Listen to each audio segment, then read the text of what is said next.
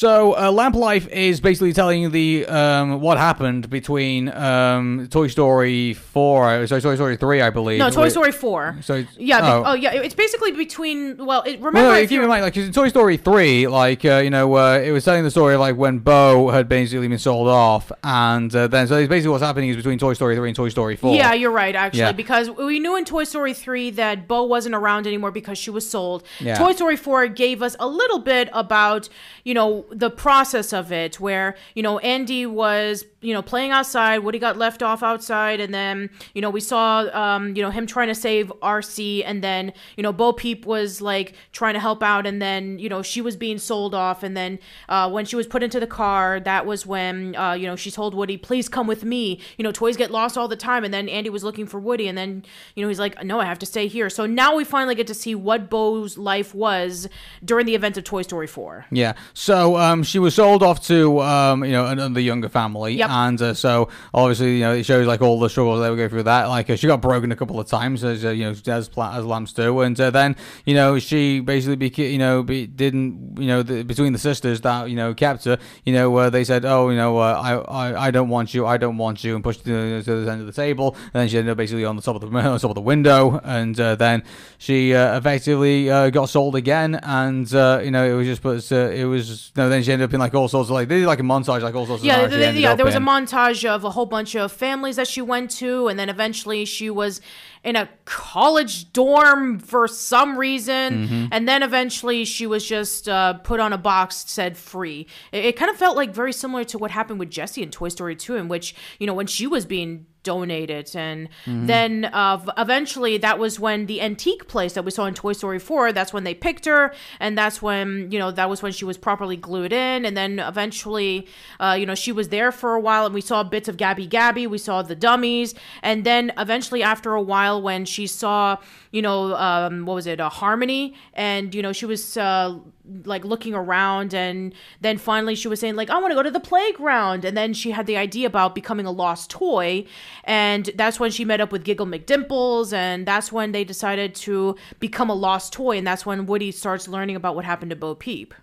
So basically she's then go into where she is now, where basically she is just in the playground and basically gets played by all sorts of kids. Exactly, yeah. So she found a place in that time, and that's when we get to Toy Story 4. Right, that's right. And I thought it was interesting about how we saw the transition between Toy Story 3 and Toy Story 4, in which we at the events around Toy Story 3, in which when Andy was starting to grow up, and then Bo Peep was like transitioning from place to place, as opposed to like in the Toys case, in which when they head over to Sunnyside because Andy's grown up and he doesn't want to be with them anymore. He was originally going to take them up to the attic, and then finally they leave Sunnyside when Lotso was becoming a crazy nut, and then finally that was when Andy gave them to Bonnie. So they were there for a while, and then we get to see from Bo Peep that she just went through a major transition, from family to family to family, and then college dorm room, and then antique store, and her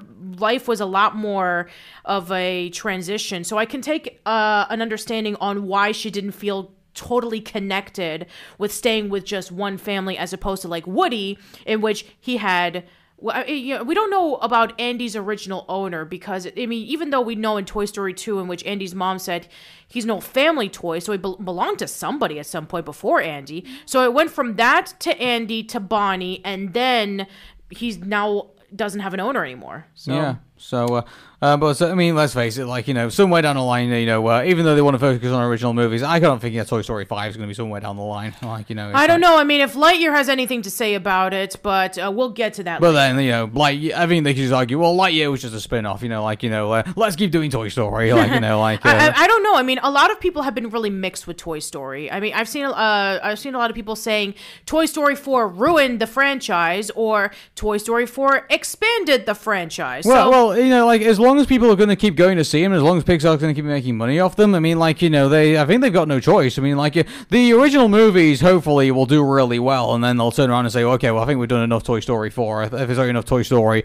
I think for one lifetime. But I mean, in regards to, if they end up having to go back there again, I guarantee you, I think a Toy Story sequel is going to be somewhere down the line. Sure. I don't want them to do it. Like I'd rather them go back to Ratatouille again, or I'd rather go back to The Incredibles again, or I'd rather go back to another, Inside Out, or do Monsters Inc. 2 finally. Yeah.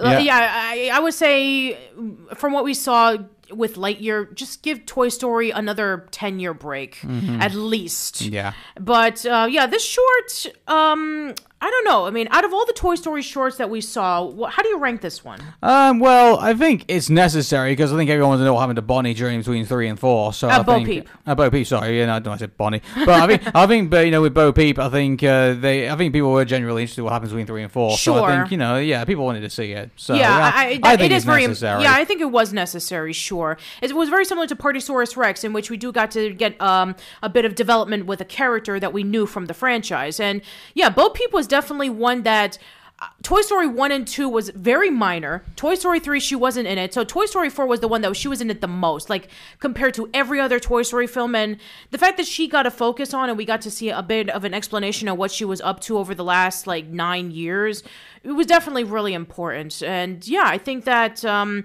get a clarity and understanding about where, what kind of life that she had until leading up into her being a lost toy, I think it's definitely needed. It's definitely a great addition to Toy Story 4. So definitely check it out. Yeah, definitely check it out.